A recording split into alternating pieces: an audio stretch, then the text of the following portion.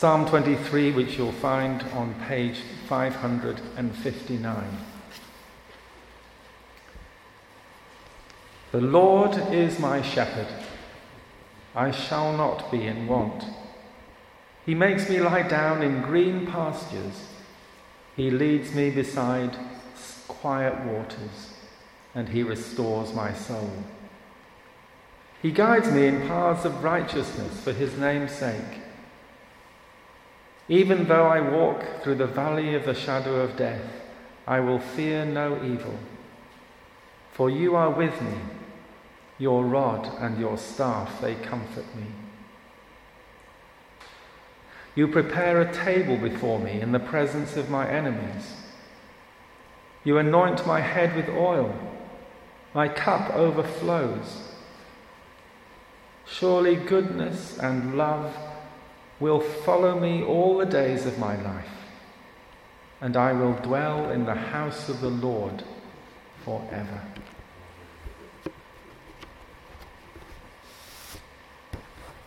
This is the word of the Lord. Thanks be to God. Our second reading, the Gospel reading, is from Matthew chapter 9, beginning at verse 35. Hear the Holy Gospel according to St. Matthew. Glory to you, O Lord. Jesus went through all the towns and villages, teaching in their synagogues, proclaiming the good news of the kingdom and healing every disease and illness. When he saw the crowds, he had compassion on them, because they were harassed and helpless, like sheep without a shepherd. Then he said to his disciples, "The harvest is plentiful, but the workers are few. Ask the Lord of the harvest, therefore, to send out workers into his harvest field." And Jesus called his 12 disciples to him and gave them authority to drive out impure spirits and to heal every disease and illness. These are the names of the 12 apostles. First, Simon, who is called Peter, and his brother Andrew, James, son of Zebedee, and his brother John, Philip and Bartholomew, Thomas and Matthew the tax collector, James, son of Alphaeus, and Thaddeus, Simon the Zealot, and Judas Iscariot, who betrayed him. These 12 Jesus sent out with the following instructions. Do not go among the Gentiles or enter any town of the Samaritans. Go rather to the lost sheep of Israel. As you go, proclaim this message: the kingdom of heaven has come near. Heal those who are ill. Raise the dead, cleanse those who have leprosy, drive out demons. Freely you have received, freely give. This is the gospel of our Lord. Praise to you, O Christ. Father, we thank you that your word reveals to us your Son Jesus, who came as good shepherd to seek and save those who are lost. Thank you, Lord, that we are among those who are lost and found. Thank you that you continue to reach out to those who need you and who need desperately the life that you alone can bring. Thank you, Lord, that you're with us now to inspire us and lead us into your truths and lead us in your ways that lead to life. Amen. Amen.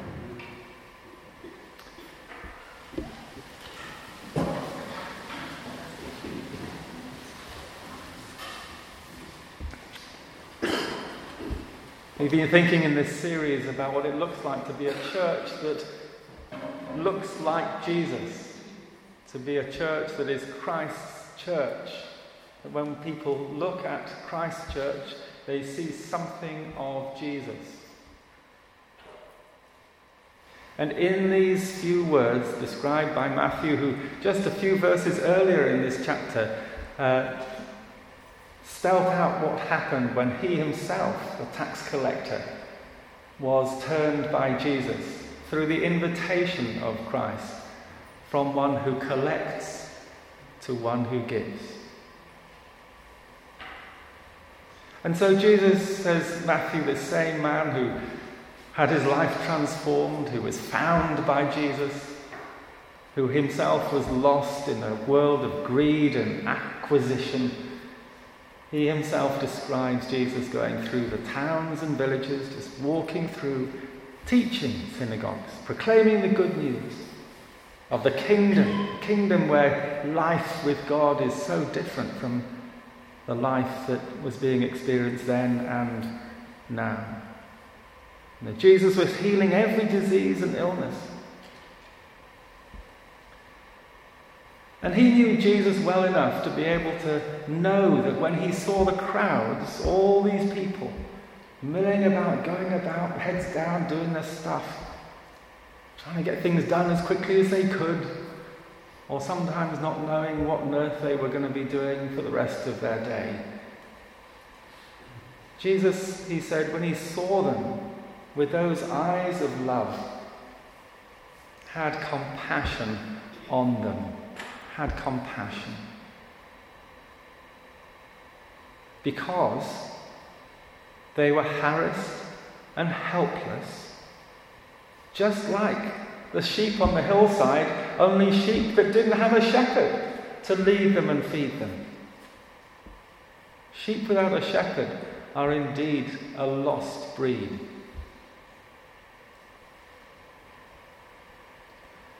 So Jesus is portrayed as the Good Shepherd. The Good Shepherd described most poetically in Psalm 23. The one who would provide for those in want, who would lead them into green pastures where there was wonderful things to fill what they really needed. Sheep, they need grass, and good green grass. Whatever human beings need, the implication is he leads us to those things that we really, really need. Leading beside quiet waters, restoring the soul. That's what this shepherd will lead us into if we will follow. That which restores the soul. Guiding us in the right ways.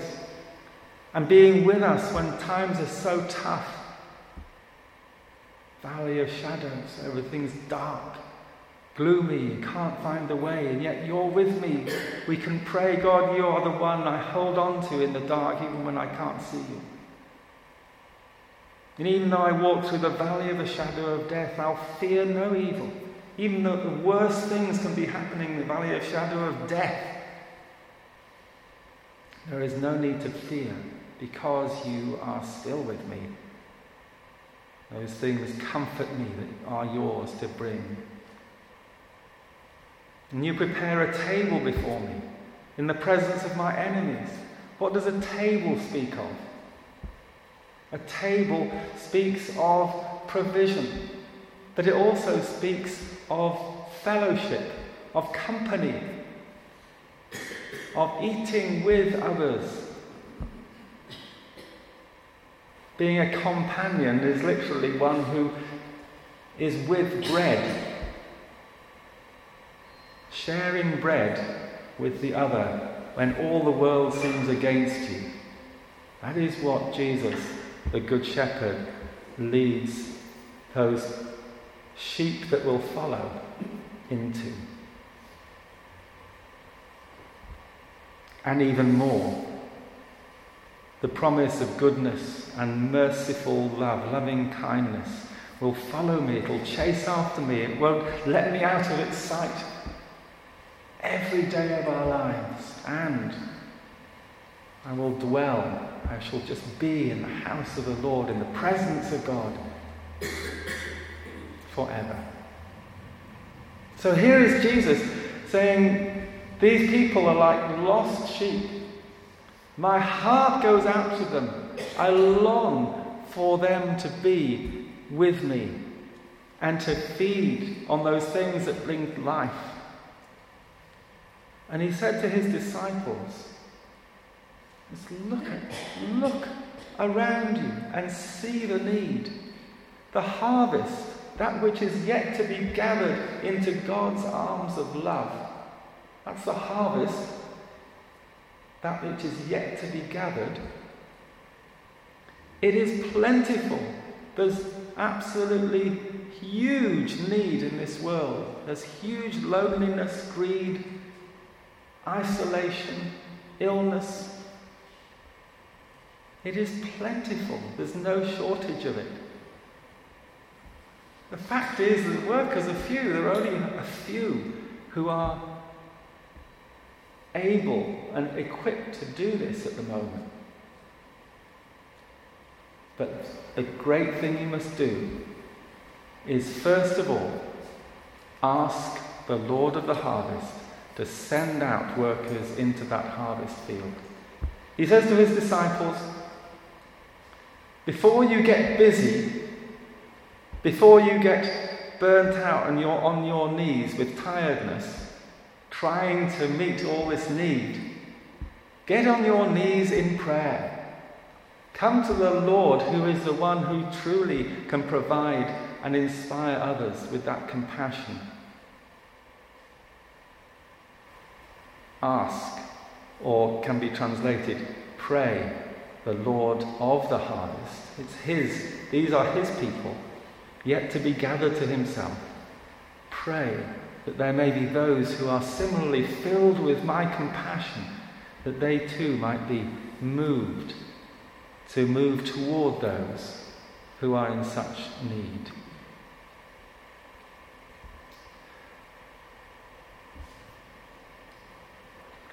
And then he goes on to say, as you pray for more people to be part of this harvest gathering, don't forget that you yourselves are already the answer to that prayer. You've prayed for more workers. Let other people do it, Lord. Actually, it's you guys that I'm sending first of all with a specific task. And so he called his disciples together, gave them authority to drive out impure spirits, heal every disease and illness, to do the very things that Jesus himself was doing. And he gave them authority, he gave them power, and he gave them the capacity and the heart. He names the very people who were there, including Matthew, who's writing this account. And the 12 disciples, they go out. Not first of all to the Gentiles, to this massive, massive mission field that was later to become part of God's purposes, but to be focused, first of all, on those who are near to you. Because if they were to get spread out everywhere straight away, it wouldn't be possible to do anything. They have to go to those on their doorstep, those they knew, those they had some kind of relationship with. He describes the lost sheep of Israel. There are within the family of God those who are also lost, wondering about their connection with God, feeling isolated. And how true is that? Among God's people, there are those who are feeling far from God, losing their way in life, feeling they are not wanted, they're forgotten. There are the lost among this house that Jesus has a compassionate heart for. And so what does this mean for us in our context, in this place in Christ Church, in this community of Downend and this parish, which has so many, 28, 29, 30,000 people? The harvest is indeed plentiful. Notice Jesus doesn't say the harvest is overwhelming. It just says it's plentiful. There's lots of opportunities for you to make contact, to build relationships, and to reach out to those who are feeling lost, and who are lost without God. But go first to those who you know, you've got some kind of relationship with. Go first to those that you can make connections with. And reach out. Pray for them, first of all. Pray for them. Ask the Lord of the harvest. And to pray for those people. Pray to Jesus for that compassionate heart, that you might genuinely go toward those who have no one else that is moving toward them, but rather withdrawing from them. And out of that love of Jesus, respond to the promptings of God's Spirit. As we pray, we need to be listening. We're asking, but also listening. It's vital, isn't it? If we ask a question of somebody, we listen to their answer. How rude it would be if I asked Roger where the best place to eat in Downend was, and then I just went off and went back to the chip shop and ate my fish and chips as I usually do. And Roger's just saying, hang on a minute, I was just going to tell you about this fantastic new Italian that I've just discovered myself, and I've gone, not listening. And I've gone to the wrong place, and I've missed out on where Roger would love me to go. How often are we like that with God? We just, Lord, show me who I should spend a bit of time with. And then just go off and carry on. Sometimes if we listen, wait and listen, he will put names or people or faces into our minds. And I've known this time and time again, I'm sure you have too. And you say, I'd forgotten about that. You might pick up the church directory. Say, I wonder where they live then. It's on Bromley Heath Road. And give them a ring. Say, I was just thinking, we were praying for you this morning. It'd just be lovely if maybe you'd like to come round for a coffee, or could I come over, or maybe we could go shopping together or something. You can just start to build that relationship with somebody who might be feeling really lonely or feeling lost in life.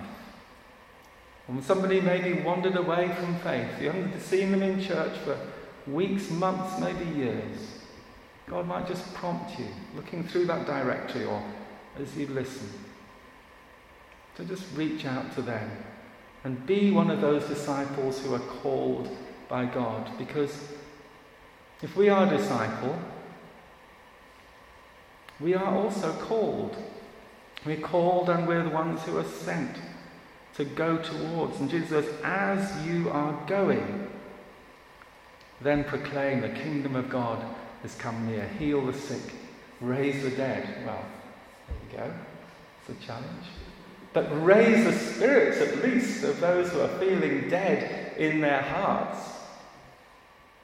We can do this because God is with us. And it's Jesus who's living through us. And we can all do it, all the time, in different ways. And we can find in Christ the one who has freely given to us, enabling us to freely give to others, and to find ourselves caught up in this reaching out to the lost, whether they're near or far, and know the joy of seeing the lost become found. There's nothing greater. Let's pray.